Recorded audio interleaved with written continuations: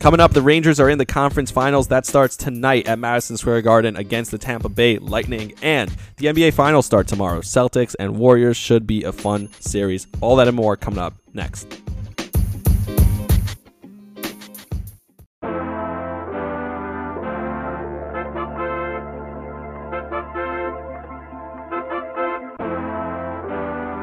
Welcome back. Major episode. If you've been following along, you know exactly what it's going to be about, and that is the NBA Finals starting tomorrow. And obviously the Rangers, they also won Game 7, so we'll talk about that too. But I do want to start with the NBA Finals, and we'll get to the Rangers because I do have a lot to talk about the Rangers as they kick off their series against the Tampa Bay Lightning tonight at Madison Square Garden, Game 1 of the Eastern Conference Finals. Still feels crazy that's what I mean, they're in the Eastern Conference Finals. It's that crazy, but to the NBA Finals because that series was decided first, and that's what I decided I was going to talk about first. The first point that I wanted to make, because I do think it's going to be a really interesting finals, obviously the Celtics and the Warriors. You have the star power with Steph Curry, the pedigree, they've been there before. You have the young team with Jason Tatum coming in, becoming a superstar as he advances this year. He knocked off Giannis, he knocked off KD, he knocks off the Heat and Heat culture and Jimmy Butler and everything that happens there. And now they're in the finals after years of disappointment and years of falling to teams like Miami and falling to teams like the Bucks. So now they're in the finals.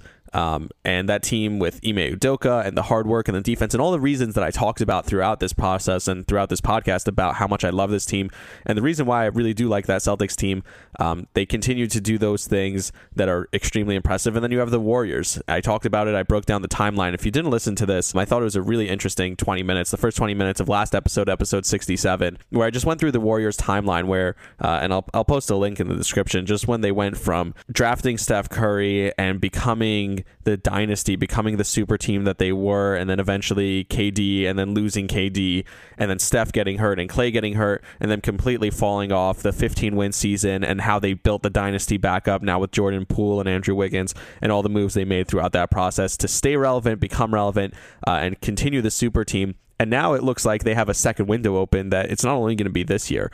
Who's emerging in the West next year that's going to be so much better? You'd think that maybe the Mavs take a step forward, but maybe Phoenix takes a step back. Maybe Denver takes a step forward if they can get healthy.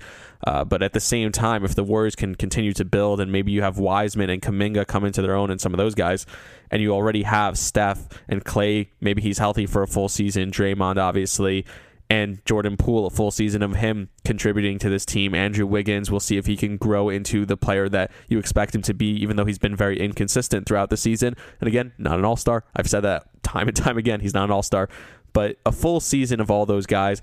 Let's see what that can do for this Warriors team. So it's going to be really interesting if this is just a one-time thing, or is this the opening of a window? I saw somebody ask, can these two teams, is this the finals that we'll see a lot in the future? Is this the first of many matchups that we'll see in years to come?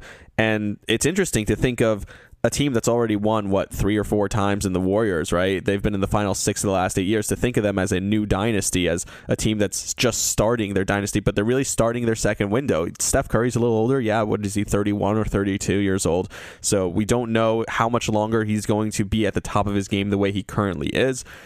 But this Boston team, you assume they're going to be around for a long time. Yes, they're still going to have to get over the hump in the East with Giannis. Giannis is going to be the biggest hurdle for them, probably on a consistent basis year after year. But there was a point that I wanted to talk about, and that's just really, just to wrap that point up, is we'll see how long this run can last for both of these teams, but definitely feels like the beginning of something new, even though the Warriors have been here before, and even though the Celtics, this team has actually been together for 5-6 years now, where all these guys have actually been together, but now they finally feel like the team that all along we thought they could be. Obviously there was the Gordon Hayward experience, the Kyrie Irving experience, but now it's Jason's team, it's Jalen's team, and those two guys, along with the surrounding cast and everyone around them, including Defensive Player of the Year and Marcus Smart, and obviously Al Horford and what he continues to do at this age. And we'll see. I doubt he'll be here much longer, especially if he wins a ring. He might just retire. But what these guys have been able to do this year, and it starts with Ime Udoka and obviously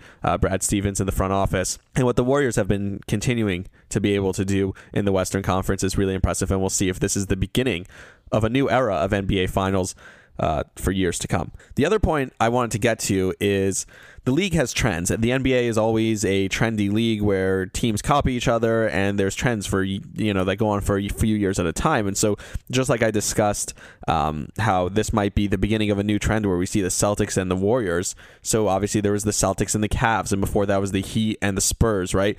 So there's all these trends in the league and what teams are trying to do. And I think the most recent trend that has caught on across the league was the super teams. You could say it started with Boston and KG and Pierce and Ray Allen and those guys, or you could say it started really with Miami and LeBron and D Wade and Chris Bosh. That was the first super team, the first big three that everyone remembers. And then everyone tried to emulate that. Everyone tried to continue to do that. And obviously, I think the ultimate super team was when KD showed up after the Warriors had won 73 games and they already had Steph and Clay, and they add KD to that mix. That was probably the ultimate super team. But everyone was looking for who's the next superstar, and you still see it in the NBA today. The Knicks are talking about, we need to trade, we'll trade the 11 pick and we'll package Julius Randle and maybe something else to get a superstar. We need to get a superstar. Every team talks about needing to get a superstar, and it's not only getting one superstar, it's getting multiple superstars.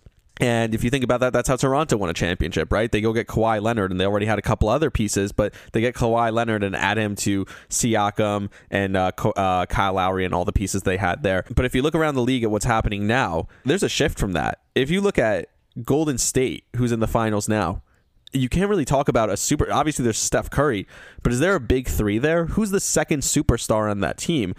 Klay Thompson obviously is not the guy he once was. Draymond Green is not a contributor. Obviously he means so much to that team on the defensive side. He's kind of like their point guard on offense also, but I don't see him being a superstar. There's not a big three there.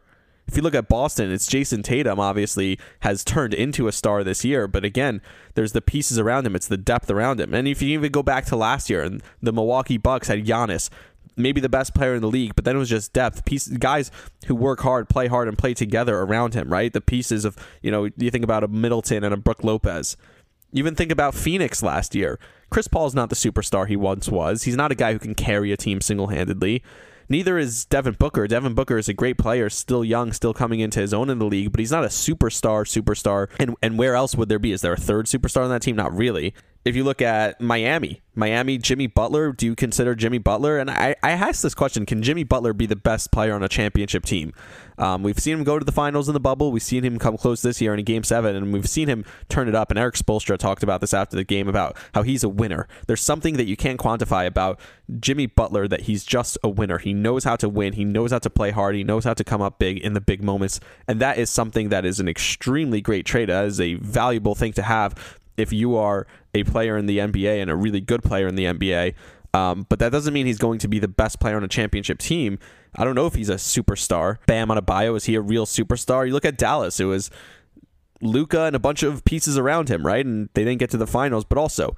So there's a trend. It's shifting from the superstars. And look at the teams that are trying to still build super teams. If you look at the Lakers, they were like, no. We need to trade these depth pieces. We can't have this depth. We have LeBron. We have AD. If we could just get one more superstar. And then they trade for Westbrook because they needed the third superstar. Now, Westbrook was the wrong guy. That's not here or there. But we've obviously talked about that. And everyone's going to be talking about it the second we get into the offseason. They're going to be trying to trade him and all that stuff. But the point is that they were looking for that third superstar, where the team would have been maybe a lot better off, and definitely a lot better off if they just kept the depth pieces in place, right? To build an actual team around LeBron and AD. Look at Brooklyn. Brooklyn goes after KD and Kyrie. How's that experiment gone for them? Have they even gone to a conference finals yet? Right? Those guys are hurt. And then Kyrie's unreliable, and KD, you're always one injury away. They have these two superstars. They try and get James Harden. They have three superstars, right? James Harden, Kyrie, KD, three superstars, and they don't do anything with it, right? So how's that working out for them? You look around at the pieces beyond the three superstars, and you're like, wait, where's our depth? Where's a guy who can play defense, a guy who can hit a three? Even look at Philly, right? They're like, we have Embiid. Embiid was incredible this year. They would have been better off keeping the role players that they had, that they traded to Brooklyn. Yes, they still had Ben Simmons sitting on their bench and doing nothing for them. But if they had those role players, they probably would have been better off than trading for the quote-unquote superstar that James Harden is. Now, it's similar to Westbrook in the fact that he was awful. So James Harden wasn't the superstar that you expected him to be. But this obsession with the superstar is kind of getting teams away from actually building teams. Look at the Clippers. Yeah, there have been injuries, but that's the thing.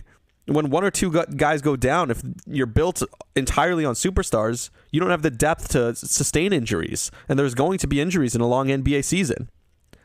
So if the league is a copycat league, and I think this is what the league needs to do, and it's shifting away from trying to put together these super teams, and it's trying to find one guy who's a great player, maybe another guy who could kind of be his 1A, a wingman, and then building depth around those great players, I think that would be really good for the league. I think it would spread the talent around the league. We'd see more continuity. We'd see more parity around the league. We'd see different teams going to the finals every year, not stretches where 3 years in a row the same teams are going over and over again. And if you even look back to Miami and think about this and the LeBron team, like, how did that work out for them? They get the superstars, they win the 2 finals, but that's it, right? Like, that's what they wanted to do. But that team fell apart as quickly as it was put together. So those things that you look at, and it's really a LeBron thing where he's trying to build these super teams and he leaves the teams in shambles afterwards. That's something that we've seen repeatedly over and over and over again in the LeBron era and throughout his career, whether it was in Cleveland, whether it was with the Lakers, whether it was with Miami in the first place. So all those things that we see on a repeated basis from LeBron, I think the league's going to kind of move away from that, and we'll see which teams adapt and which teams that don't. I mentioned my Knicks earlier. I think they should maybe keep their draft pick or try and trade for depth, different pieces. I don't think that building a super team and trading some of the young talent that they have, whether it's Jericho Sims, Emmanuel Quickley, or Quentin Grimes, any of those guys, trading them for a superstar, for a big player, I don't know if that necessarily helps you or brings you closer to a championship. Yes, it puts butts in the seats, which is what teams always want, right? They want to get ticket prices, they wanted to sell tickets, they want to get merchandise sales. So if you get Donovan Mitchell, yeah, a lot of people are going to buy a Donovan Mitchell Knicks jersey, but it doesn't necessarily make them a better team that's going to go to the finals. I don't know how much James Dolan cares about that, but I think building and having the right pieces in place, yeah, they probably do need that one superstar. I don't know if RJ can develop into that guy. He could definitely be the second player on a championship team from what we've seen this past year. But if you're looking to make a real run at an NBA Finals and actually win a championship, the recipe is kind of changing. And I think Boston and I think also the Warriors are changing that. And I think that's a good thing for the league. One thing I do want to say about this series, because just a quick preview, if you're trying to look at pieces, how to gauge this series, because everyone who's talking about this series, and people are going to make their picks and make their predictions, and they don't really mean anything because nobody really knows. And people like to have hot takes. I don't think there's a hot take to have in this series because I think this series is so evenly matched. So whatever someone tells you, if they say, oh, it's a lock, this team is definitely going to win, then I guess that is going to be their hot take, that, oh, it's a lock. Because I don't think there's any lock in this series. I think these two teams are very fun, very evenly matched teams, and it should be a really good series. One thing to look out for is it's going to be a slop fest. I think the teams will be fun. There's going to be a lot more scoring. It's going to be more loose than some of the games we've seen so far. I don't think there'll be blowouts like we've seen so far.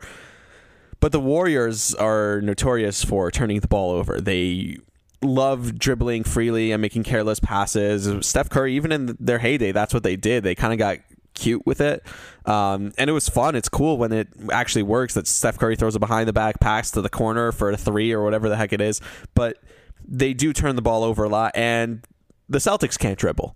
And the Warriors' defense is really good with Draymond Green at the top of that, and Wiggins, obviously, and Thompson, even though he's not the defender he once was.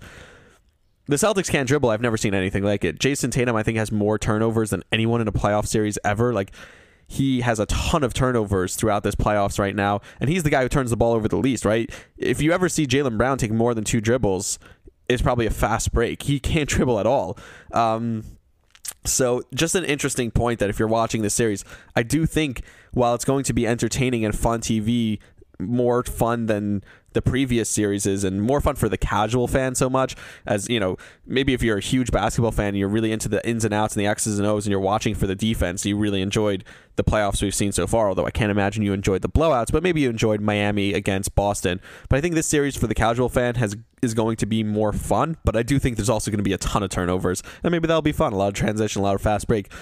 Although they'll probably just foul and stop the fast break because that's what the NBA does these days. That said, I do think it's going to finally be fun. It's been a long time in these playoffs that it's felt like these series just haven't been so much fun. And I don't know. They've been blowouts. They've been interesting. Obviously, the tough series, Miami and Milwaukee against Boston.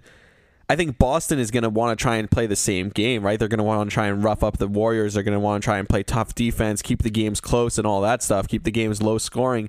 But it's just impossible to play that type of game against the Warriors. The Warriors are going to get their points. Steph Curry is going to go off. That's what's going to happen. And now the Celtics are going to have to deal with that. How are they going to keep up with the Warriors scoring, because the Warriors are going to go on runs where Steph Curry, it feels like he can't miss, and he hits 4 or 5 threes in a row. They're totally on fire.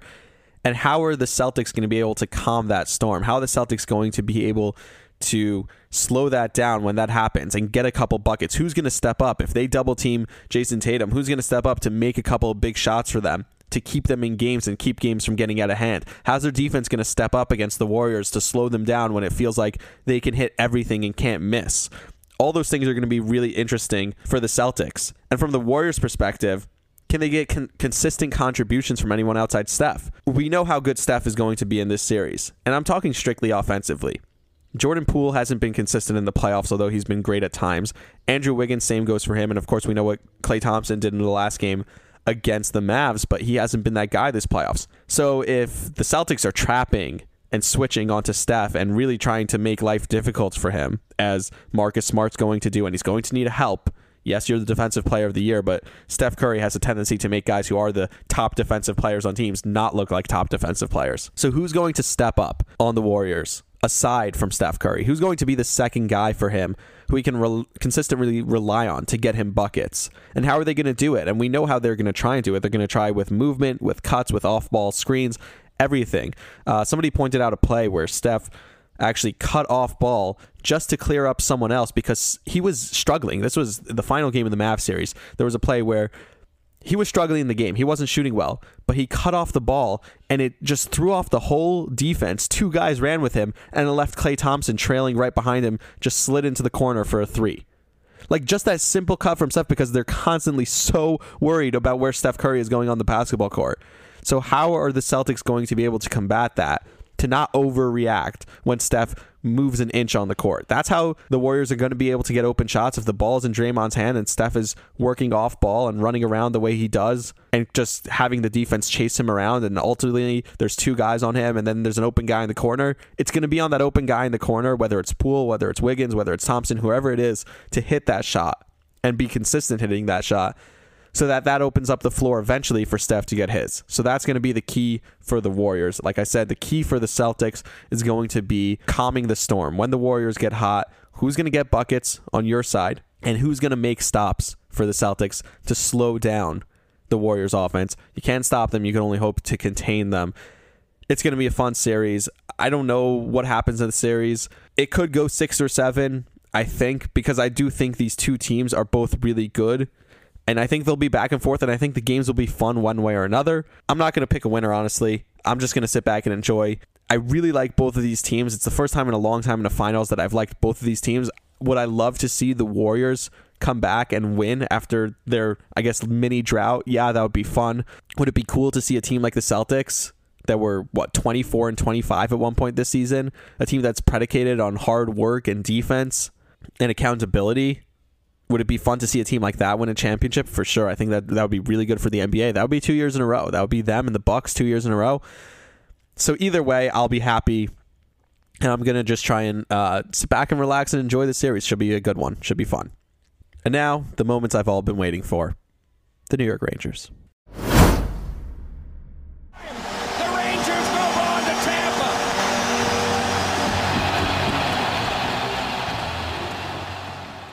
That is the voice of the great Doc Emrick, and yes, Doc is right. The Rangers are moving on to Tampa, although the Rangers had a Game 7, and it wasn't Doc Emrick on the call, and it wasn't at home.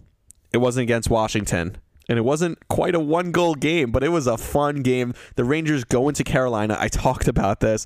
The Rangers go into Carolina, and they just totally beat up on the Hurricanes. I said eventually a team would have to win on the road. Eventually a team would have to lose at home. I said if you score first against Carolina, get them out of their game, get them taking a lot of penalties. That's exactly what happened. And the Rangers are riding high right now. This is as good as the Rangers have looked the entire playoffs. If you think about it, the Rangers have won 7 of their last 10 games since going down 3-1 against Pittsburgh. They're undefeated at home in that time. And Game 6 and Game 7, that's as good as they've looked at any point in the season. Forget about during the playoffs. Those back-to-back games that they won are as good as they've looked at any point during this season, especially against a team that crushed them all year, against Carolina. The Rangers haven't looked that good all year, and I was losing my mind watching it. When they were up 2-0, I was still nervous. When they were up 2-0, somebody said this next goal wins. I heard someone say that on another podcast, and I agreed with it 100%. I was like, the Rangers need to score. They need to make it three. And when Ryan Strome misses the wide open net, I was just like, oh my God, they're not going to make it three. Now Carolina scores. Then Carolina comes back, gets the building back into it. And then thankfully, 30 seconds later, Ryan Strome gets another chance and makes an excellent shot. It was not an open net, but he gets the third goal. And then at that point, it felt like it was over. Up 3-0. And then even right after Carolina gets their first goal, Filipino comes right back and scores the goal. The broadcaster goes, never mind. That was amazing. The entire series was definitely fun, but those last two games were insane. I was sitting on the couch. I was just like, I didn't know what to do with myself. I was like, just processing that the team was actually going to go to the conference finals, that they were actually going to beat Carolina, a team that has had their number the last few years, a team that has so many former Rangers, the Tony DeAngelo story, everything that comes with the Carolina Hurricanes. The fact that the Rangers were going to beat that team and go to the conference finals, just processing that for the last 10 minutes of that game, sitting on my couch, was just insane. But what happened? What happened early? And it starts with Adam Fox, because Adam Fox now, I think he has 11 points in elimination games. The Rangers have not yet lost an elimination game. If you don't lose elimination games, guess what? You're going to win the championship, because if you are on the verge of elimination and you can't lose, then eventually you win enough games to win the championship. So that's how it's gone for the Rangers this year. But Adam Fox showed up. He shuts up the fans who were complaining about him in Game 5. I heard fans, I read fans on Twitter talking about, oh, who is this guy? He was insane. In games 6 and 7, he was the most important part. And you saw he had a game plan. He knew the Rangers needed to score first. And it's exactly what I said. I said Antti Raanta did not look like a top goalie anymore. He let up that soft goal in Game 5, which obviously was called back. But he lets up the soft goal in Game 5 to Ryan Strome that was called back for offsides.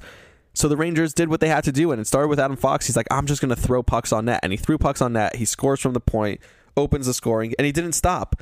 And he was making plays for the Rangers all over the ice, because that's what he does. He's an excellent defenseman. He's the highest IQ player on the ice at all times. He always knows what's going on.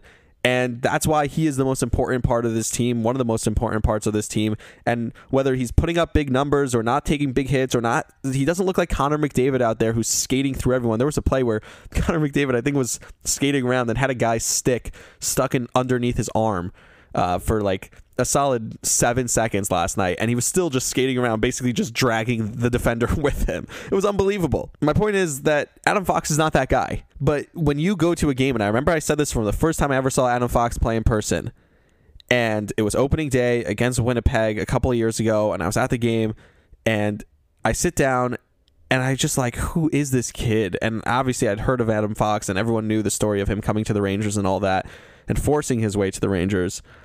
But when I watched him, I was like, this kid is 7 steps ahead of everyone. How's he at the play before the play happens? I was always thinking he was never where the puck was. He was always where the puck was going to be 2 seconds before it got there. And that's what Adam Fox brings to this team. And that's irreplaceable, because you can't have that from anyone else in the league. There's nobody else in the league who does it quite like him. And so when he starts getting involved in the offense and he understands, he's kind of like Chris Paul. And Johnny Lazarus said this, and I hated it, because Chris Paul has a history of bad playoff meltdowns. But now, as I think about it, it's a great analogy, because he's like Chris Paul in the sense that he's just outsmarting the other team, and he doesn't step up till he knows he needs to. So in Game 6 and Game 7, and this is what I talked about with Chris Paul not doing in Game 7 against the Mavs, when he realized, okay, now it's time for me to get my own, I need to get my team into it, he started throwing pucks on net. He started making more plays in the offensive zone, trying to make stuff happen for the Rangers. And once he did that, this Ranger team was incredible. But that doesn't mean he always has to do that. He has to play his game, and then eventually it'll open up for him to do that. So a smart player like him, that's been something incredible, and he really carried the team in Game 6 and 7 and opened the scoring, obviously, in Game 7 with a huge goal. Game 6, though, going back to that, and Barclay Goodrow, that was the first thing. Seeing him, turning on the TV and seeing 21 skating around on the ice. I didn't see Twitter. I didn't see anything else. I just saw Barclay Goodrow is on the ice, and I was like, what? This is a guy who 25 days ago broke his ankle, or 25 days before Game 6. I was at the game. He skated another 2 periods on that broken ankle. And if he was a basketball player, can you imagine? Eric Spoelstra was complaining that Jimmy Butler didn't get enough back-to-back days off in the conference finals. This guy 25 days ago broke his ankle, and he's back on the ice getting hit. And I think that just gives a boost to the team when you have a guy. That's exactly why you brought him in. That's why you brought a guy who was a champion, who won the championship twice, back-to-back years with Tampa, and obviously had the years with San Jose before that. You bring that guy in because that's a guy who's a warrior. That's a guy who teaches a team how to win. And you talk about intangibles, and you talk about what this team is and everything this team has been the entire year, which they've talked about after the game. You heard about, we just love sticking together. We love playing together. He talked about the trip that they had at the beginning of the year. I didn't even know that they went on a team trip, a team like chemistry building trip before the season started. That is a guy who, when he gets on the ice and he shows this team, I'm a warrior, and a guy like Ryan Lindgren, who's limping off the ice and has injury after injury and then keeps coming back on the ice. I think there's that meme of Squidward from SpongeBob all but wrapped up in bandages. And like that was the meme of Ryan Lindgren. That's how he's playing. And yet he's still late in the game. I think they're up 6-1 and he dove and blocked a shot. Like, what are you doing? You're injured and you're still diving and blocking shots up 6-1 in the final minutes of a clinching game to go to the conference finals. Just unbelievable what Ryan Lindgren does for this team, and Barclay Goodrow also. And by the way, another thing I said, they put the kid line back together. I said this after game 5. You have to put them back together.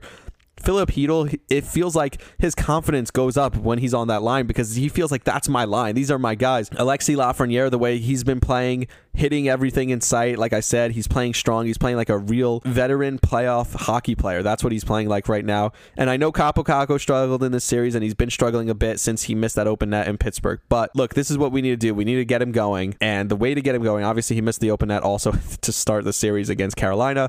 That would have maybe won game 1. But the way to get him going is to play him where he's looked best, and that is on this kid line. And this kid line just gives a different dynamic because every time they're on the ice, they are so noticeable. You talk about guys who sometimes aren't noticeable on the ice. This kid line, when they are on the ice together, they are so noticeable. And when you broke them up and they were on different lines, they weren't as noticeable when they were on the ice. So that's important. I talked about scoring first and get them out of their game. Again, the Rangers were outshot, right? In both games 6 and game 7, the Rangers were outshot by the Carolina Hurricanes. And I talked about this after game 5, that yes, maybe you'll get outshot by them, but that doesn't mean that you're getting outplayed by them. If you're getting outshot by them, that means you're forcing them to play a game that's not their game. They want to trap. They want to slow the game down. They want to limit the shots on both sides. The Carolina Hurricanes taking a ton of shots, that's not their game. That's not what they're generally known for doing. And even though they outshot the Rangers were still getting a ton of shots and a ton of scoring chances. Did I want to shut out? I did want to shut out. I did want to see that happen. Of course, Brady Shea scores and Tony DeAngelo scores. So the former Rangers, finally they show up. But usually former Rangers score at least one a game against the Rangers. And that didn't happen in this series. So I got to say I'm pretty happy. I did say the tide would turn. And I was very confident about game 7, by the way. I said eventually a home team would have to win. So they win game 6. The Rangers look as good as they've looked at any point in the series, but that's what we expected, right? The home teams have always won in this entire series. The home teams were winning on home ice. And then it just felt like Carolina was going to be like, oh, we'll just go home and we'll win there. But now there's a little bit of pressure. Now you lost game 6. Now you got to come home and win another game 7. And it felt like all the pressure was on Carolina for that game. And if you watch the Rangers and you watch some of the pictures and the videos that the social team was posting pregame of the morning skate, and the skate around they had on Sunday and the morning skate on Monday before the game, you watch them and they were just loose. They're having fun. They're throwing the puck around. They're having a good time. They're laughing. And something they said after the game was, we love playing with each other so much. We love having fun. This has been so much fun for us. We don't want to stop playing. And that's the same thing I said throughout this process. I don't want this to end. It's been so much fun. This team is a team that I love. This team is a team that I've had so much fun watching. I don't remember this a Rangers team being this fun at all in recent memory.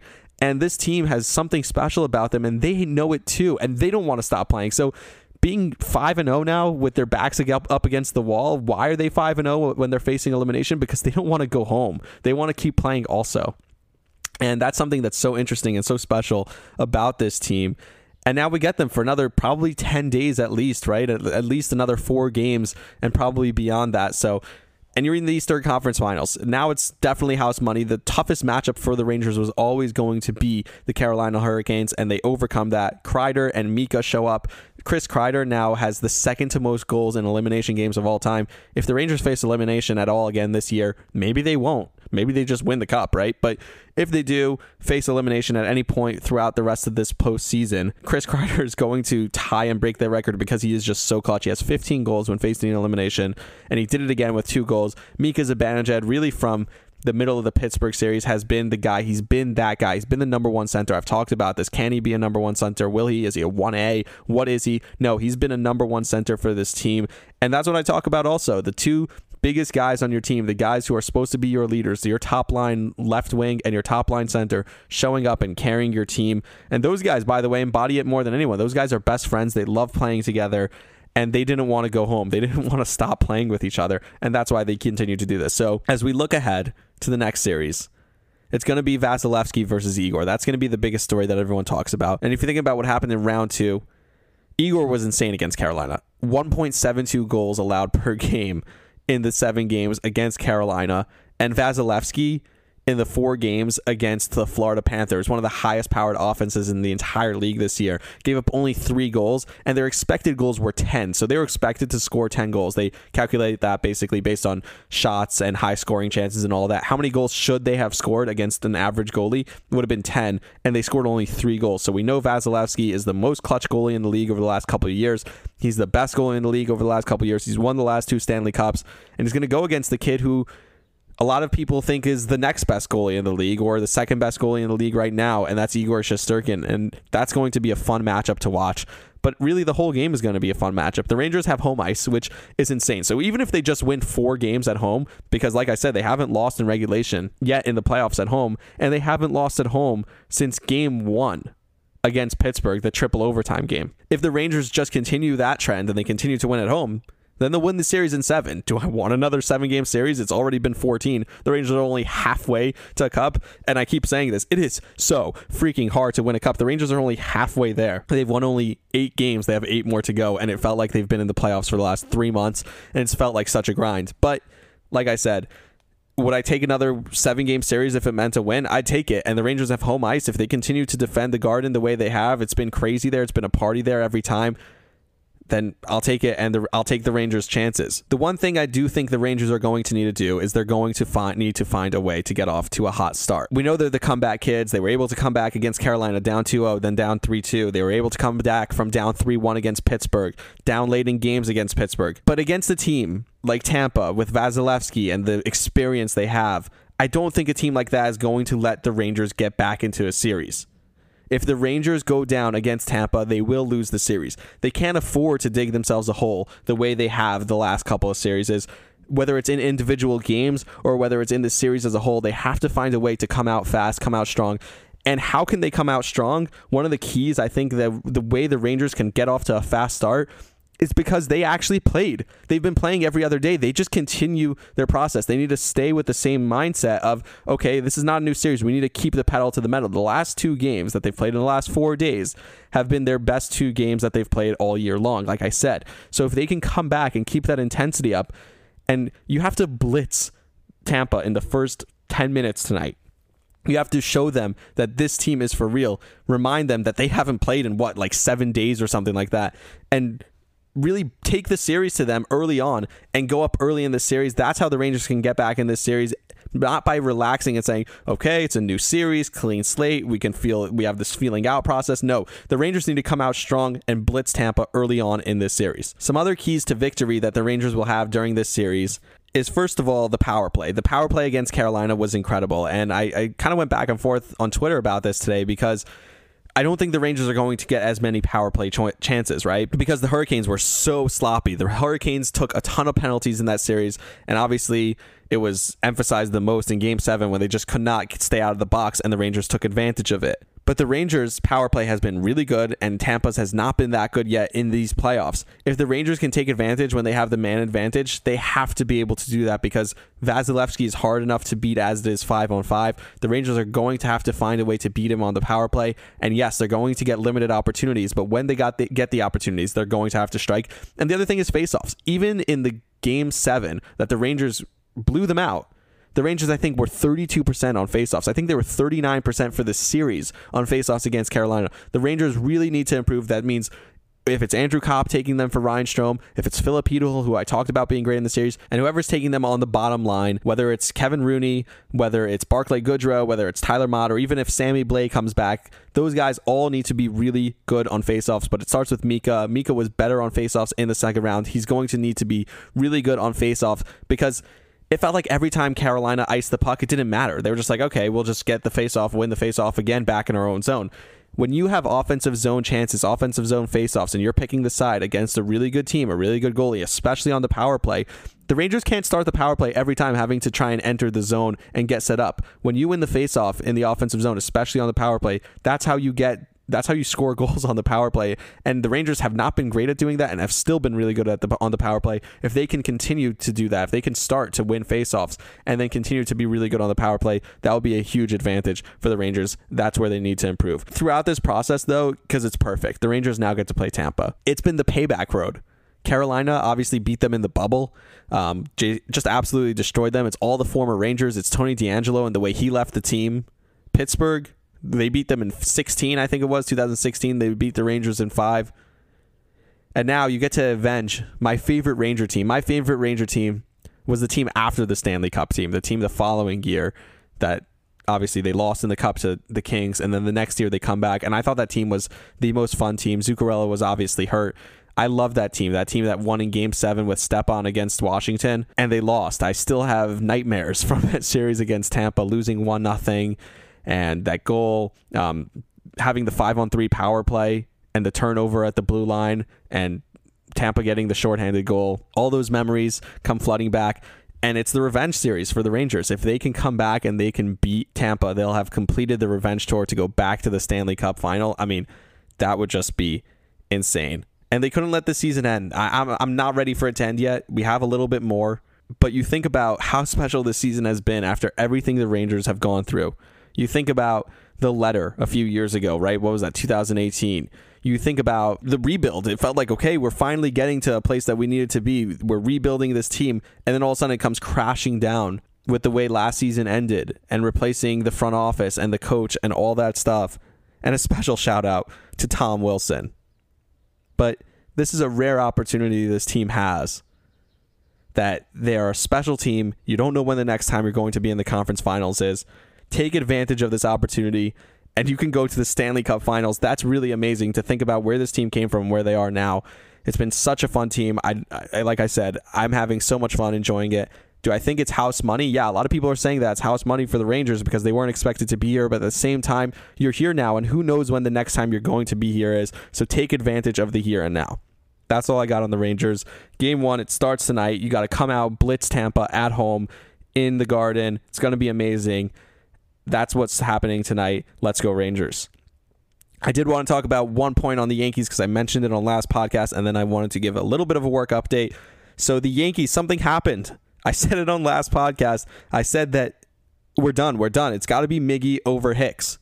And not only was Miguel Andujar in the lineup last night, he was in the lineup over Aaron Hicks and not over Gallo. I said I don't mind Gallo. Just throw him 9th because maybe he'll run into one. And we saw he hit one down the line and then hustled and scored from first on a double, which was an incredible play by Joey Gallo. That's the difference between him and Hicks right now. He actually hustles. He actually cares.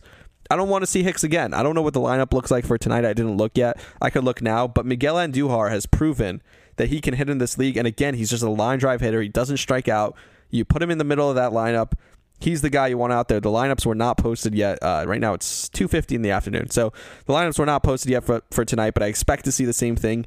Miggy over Hicks all the way. So you know what this tells me? It's what this Yankee team has told me from day one throughout this entire season. It's just that there is more of a desperation with this Yankee team than other teams in the past. They're not willing to wait around. And we saw that with some of the bullpen moves, some of the different decisions that Aaron Boone has made. And now this decision that, hey, Miguel Andujar has been significantly better. We can't have excuses anymore. Yeah, we're paying Hicks a lot of money. It's a big contract.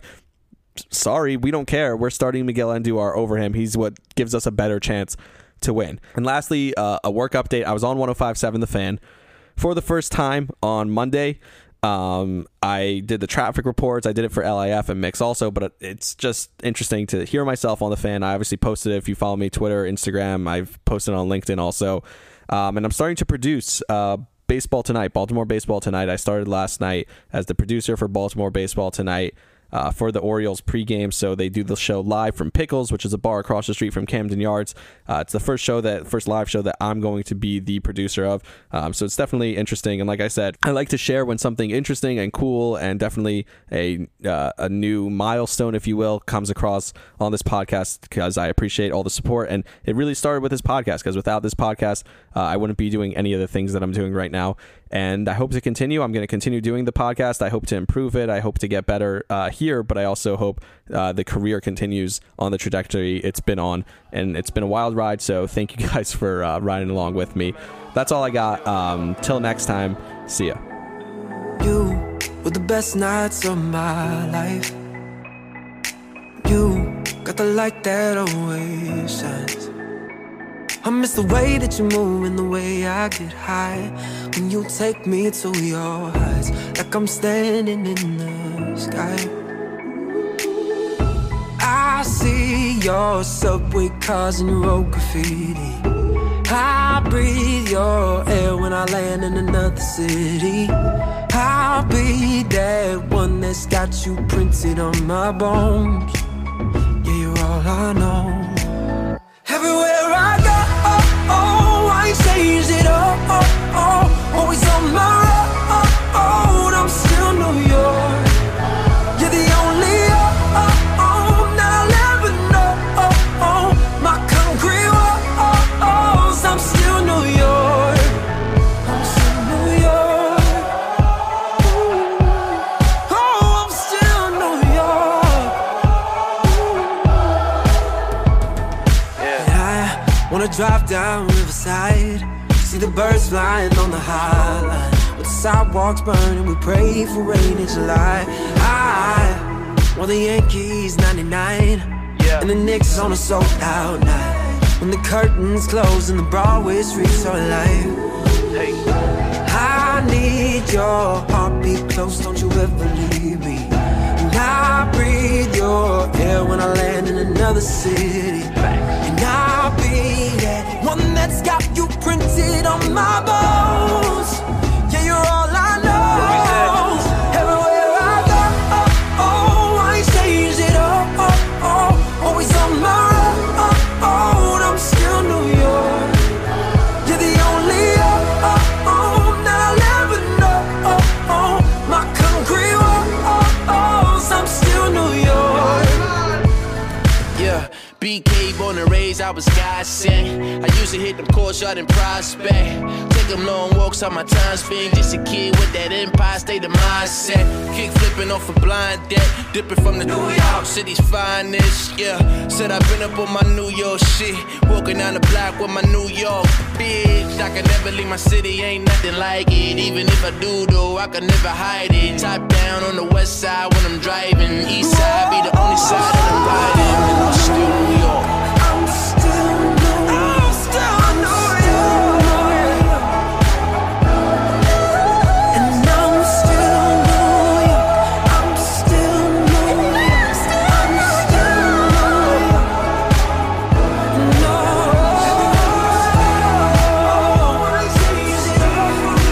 Whenever I go, I'm still New York. No.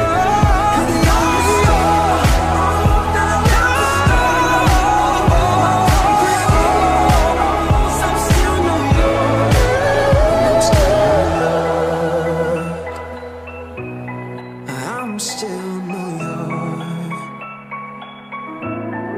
And everywhere I go, I ain't changed it all. No. I ain't changed it all. I'm still New York.